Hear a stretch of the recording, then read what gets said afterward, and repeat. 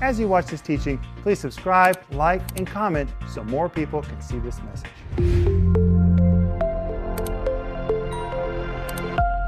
Welcome to Home Group. My name is Rick Renner, and this is the beginning of the week.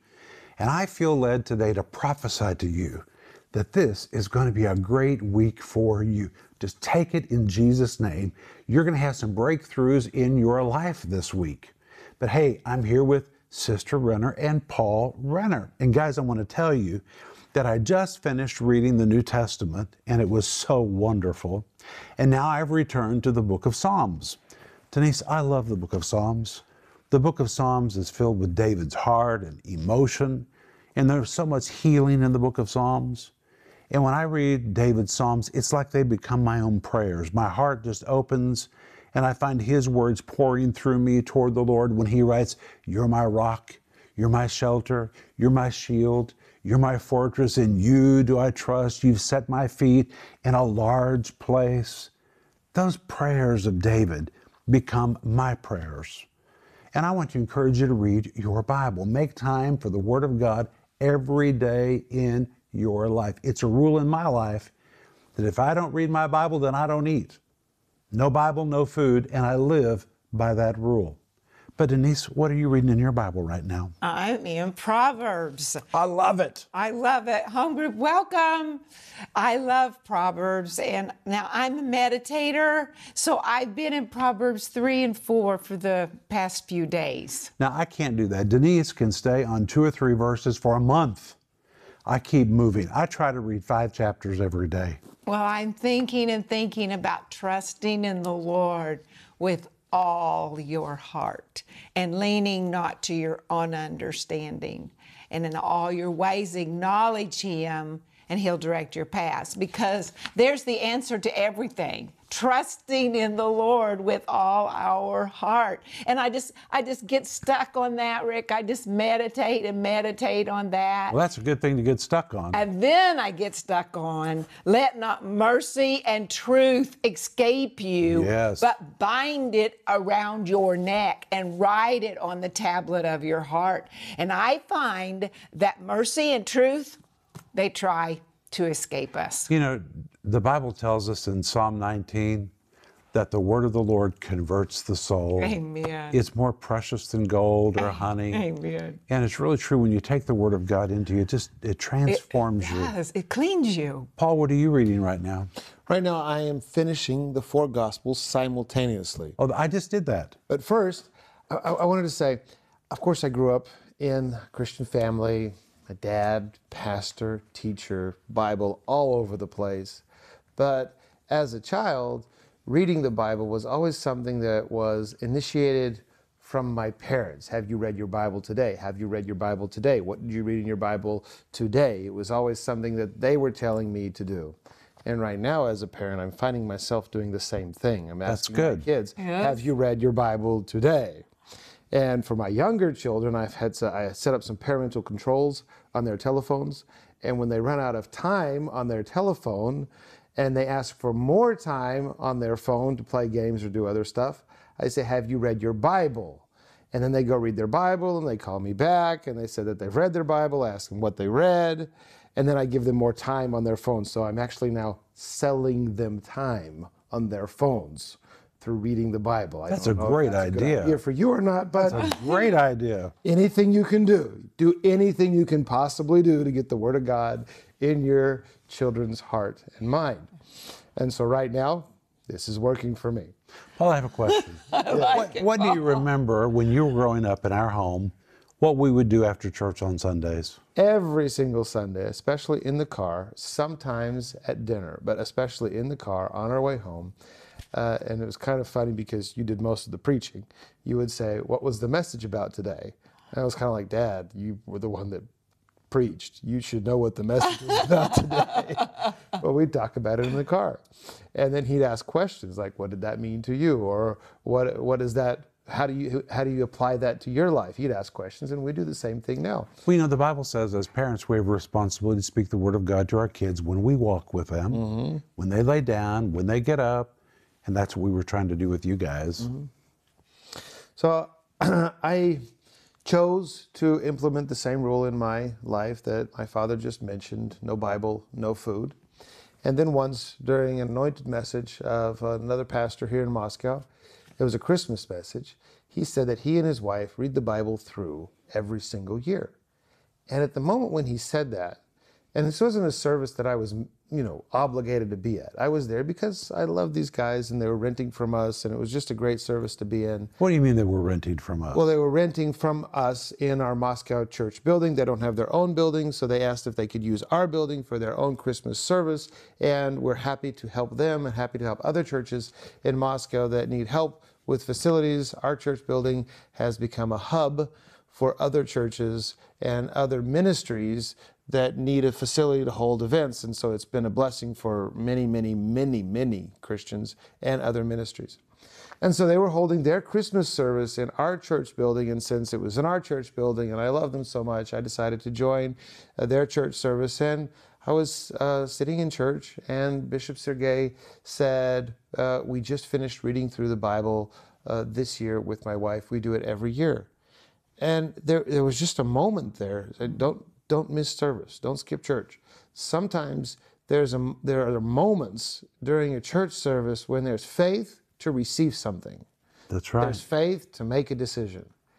And at that moment, I had never thought to myself, I could read the Bible through at all, or through in a certain given of time. I just thought it was too much. I read it every day. I read it here and I read there, and I read something that I think would be helpful, but I never thought that, I could make it a discipline. But at that moment when he said it, it was like all of a sudden I received the faith to do it. Immediately, I received the faith to read the Bible through every single year. And I think it's been over 10 years now since I received that. And ever since then, I've read the Bible through every single year. Now, sometimes I just read it book by book, page by page, but mostly I like to read it chronologically, meaning as the events unfolded, not as they're collected in the Bible, because the books of the Bible are not necessarily collected as the events unfolded. By the way, if you don't know how to do that, reach out to our ministry. We will send you a Bible reading plan. We'd love to.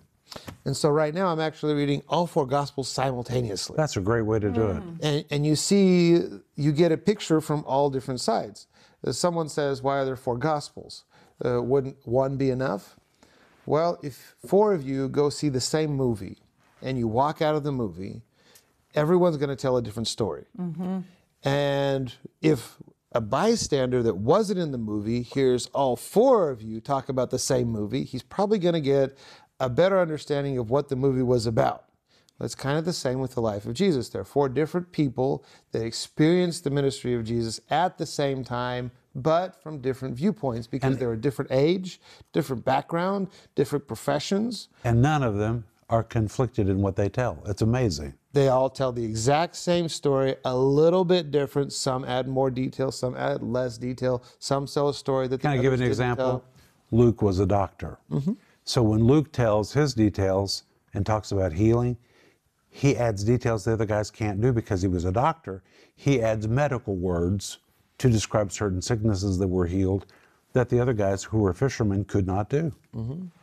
Or, for instance, Peter's gospel, or the Gospel of Mark. Right. Mark ended up co-authoring the Gospel of Peter because Mark actually wrote the book of Mark from Peter as Peter dictated it. It was probably written later in Peter's life, meaning he was sharing details that seemed more important to him at a later age.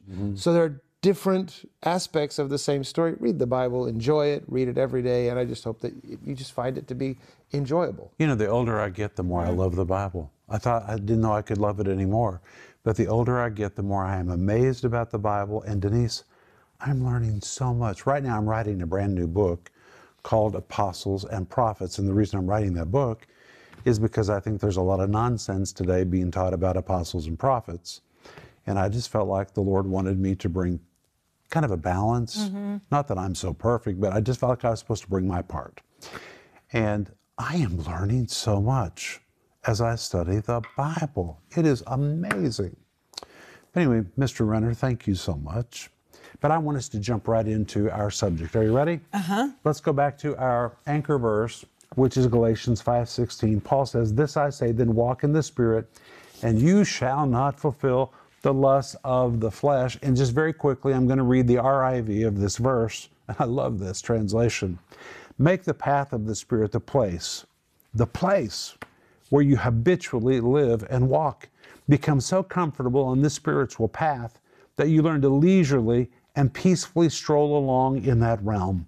Living your life in this spirit realm is the best way to guarantee," the Greek here is very strong, "to guarantee that you will not allow the yearnings of your flesh to creep out and fulfill themselves." And then in verse 19, he says, "Now the works of the flesh." And we've seen that the word works, the Greek word erga, describes hard labor. And my friends, I want to tell you, there's nothing harder than what the flesh produces. The flesh will cause you to be negligent, lazy, non-productive. What the flesh produces is just terrible. And it's called the works of the flesh. The word flesh, the Greek word sarkos, which describes your base, fleshly instincts. If you let your flesh have its way, it will ruin your life. I always say, if you don't deal with your flesh will deal with you. You need to know that. And then Paul mentions the works of the flesh, beginning in verse 19 to 21. Now the works of the flesh are manifest. The word manifest, the Greek word phaneros, which means they're latent there all the time, just waiting to pop out. If you give them the space, they will creep out and fulfill themselves. Which are these? Adultery, fornication, uncleanness, lasciviousness, idolatry, witchcraft, hatred, variance, emulations, wrath, strife, seditions, heresies, envyings, murders, drunkenness, and revelings. But today we're going to quickly move through envyings, murders, drunkenness, and revelings. Are you ready, guys? We're ready. What do you think the Bible means when it says envyings? Well, it's the Greek word pathonos, and it really depicts, listen to this, a hostile feeling towards somebody else because he got what you wish you had gotten. He has an advantage, he has a benefit, he has a position that you don't have, but you would like to have. It's really unbelievable jealousy. It is a despicable feeling toward a person with a perceived advantage that causes you to feel envy and, in fact, even to take action to eliminate that person so that what they possess can be passed to you. And an example of this word pathonos is in Mark 15, verse 10, where it describes the chief priests, and the Bible there says they delivered Jesus for envy. What were they envious of? Well, Jesus had gained quite a following.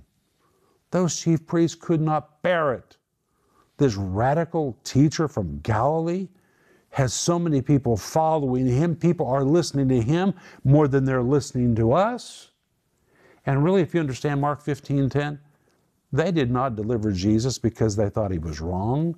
They didn't deliver Jesus because they thought his teaching was incorrect. They did it for envy. They wanted to eliminate him so that all that attention would come back to them. And any time that you can't rejoice with somebody else when they've been blessed, that means your flesh is working.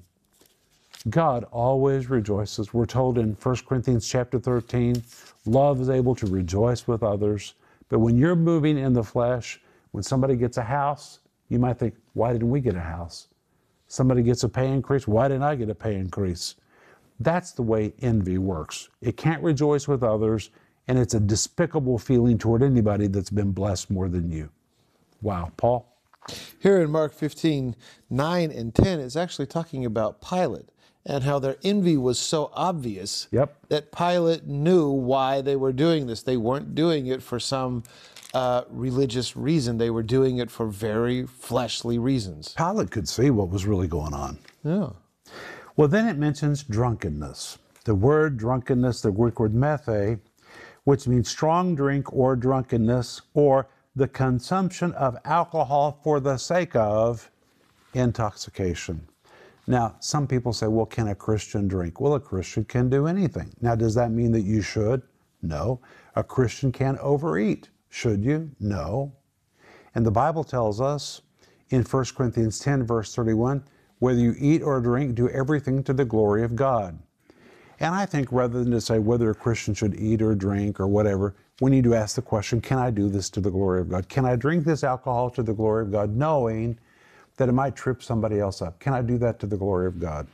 Can I drink this alcohol knowing that there's a great alcohol addiction problem and it might cause other people to think that they can drink and then they're going to have an alcohol problem? Can I do this to the glory of God? Probably not.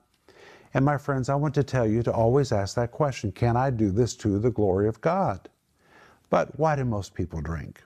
Well, first of all, nobody naturally enjoys the taste of alcohol because it's not natural.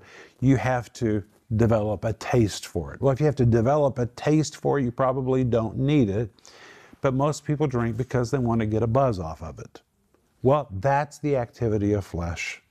And this particular word, drunkenness, means to drink for the sake of a buzz or for intoxication. But again, I just want to advise you, if you can't do it to the glory of God, don't do it. Denise and I, in our family, we don't drink at all. But then he mentions in Ephesians 5, verse 18, something else about alcohol. He says, be not drunk with wine wherein is excess. The word excess is the Greek word asotia. It means a loss of control. There are some people who just drink until they have lost control of themselves. But hey, back in Galatians chapter 5, he then mentions a very interesting word in the King James Version. It's called revelings, the Greek word komos. Here it's plural, so it's not one event, it's many. The word revelings, you know what it describes? All right, Denise? People that are just bored all the time. So they're just running from one thing to the next thing to the next thing to fill their ears, to fill their eyes, to fill their time. They just can't stand the thought of boredom, so they're going to one party, or they just can't stand to sit still in the house, so they got to go to the store. It's revelings, it's roaming, it's just wandering all the time to avoid boredom. And you know what? The truth is, solitary moments are really good for us. Because when we have a solitary moment, that's when God speaks to us. You know, I have solitary moments every day when I wake up. Now, I understand needing noise, because when I write, noise helps me focus harder on what I'm writing. So usually when I'm writing, music is playing in the background or TV's playing in the background, but I'm not watching, it's just noise. In fact, Denise will often walk in and say, what are you watching? I'm not watching, it's just noise. It just helps me focus. But solitary moments are important for every one of us. The Bible says, as the face is to face, so is the heart. We need to get in a quiet moment where we're able to get in touch with ourselves. If you're not in touch with yourselves, you don't know you don't know what you desire, you don't understand what God is trying to say to you. The Bible tells us also to be still. And what? And know that I'm God. Know that I'm God. There's some aspects of God you can only know when you're still. But isn't it really the nature of the flesh to always look for something to do? Flesh is on the move. It's on the prowl all the time. Any comments, Denise? Well, some wise person said to me, I don't know who it was, but they said it to me. They said, if you're bored, that's a sin. And I thought about that, because boredom is, you're not entertaining me. And I didn't know, Rick, it was revelings. And it's the flesh saying, entertain me, give me something to do. I got to do something. I got to do something. I got to move something. I got to affect something. And it's really like an engine.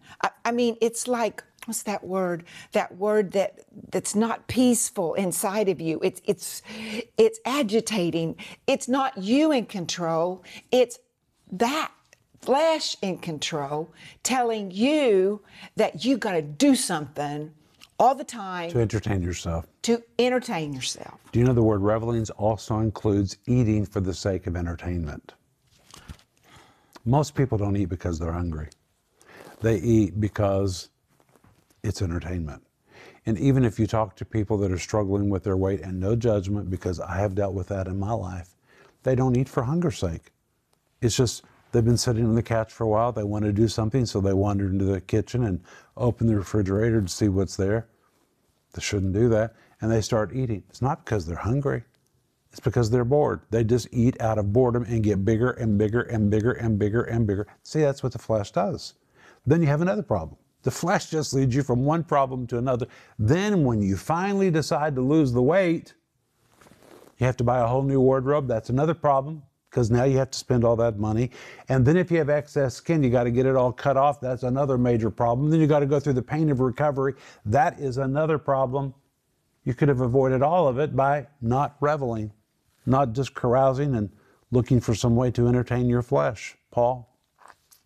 We're all tempted to fill our time and probably fill our time with things that are not productive. Even if you have something to do, you're probably going to want to avoid the constructive, the good thing to do, and spend most of your time doing the thing that helps you avoid the necessary things that we have to do. Well, let's use an example. Somebody whose closet is a mess. Their garage is disorganized, and they say they don't have anything to do. So they spend money they shouldn't spend going out to eat or going to movies, when the truth is they had a lot to do. Or picking up the device that's probably in their pocket and just living on the telephone. Scrolling. That's revelings. That's all fits in the category of revelings. And I'm saying that we're not judging anybody because we're all tempted in the same way. The Bible says that we're all tempted in the very same way. And my temptation is that if something's bothering me, I don't eat because I want to busy myself. I'm eating for comfort. I know that we're getting to the fruits of the Spirit, and we'll probably start on that tomorrow. Yep, tomorrow. But often my kids tell me, I'm so bored, I'm so bored, I'm so bored. But do this, oh, that's boring, I don't want to do that. Can you hear the voice of your own children saying, boring? And as an adult or as a parent, you say, so what? Got to do it anyway. Even if you think it's boring, you still have to do it. Yeah. Well, the difference between adults and children is adults have the ability to make the decision to do something that's boring, even if you think it's boring. You have the ability to self-control. It's called self-discipline. It's called temperance. That's what it's the fruit of the Spirit. And you can only do it if you yield to the fruit of the Spirit, which is what we're about to cover. Yes, but we often see our children, they need our help. That's right, Paul. To get that guidance. Well, we also need help. We all need help. We all need help. We need help with each other. Like we were talking earlier today about reading your Bible. I ask the guys on my team all the time, what are you reading in your Bible? Mm-hmm. And they ask me, what are you reading in your Bible? We need help. Accountability is helpful. Well, and Rick, the Bible says that as the day draws closer to the coming of the Lord, we need encouragement every single day. Yes, we do. Paul?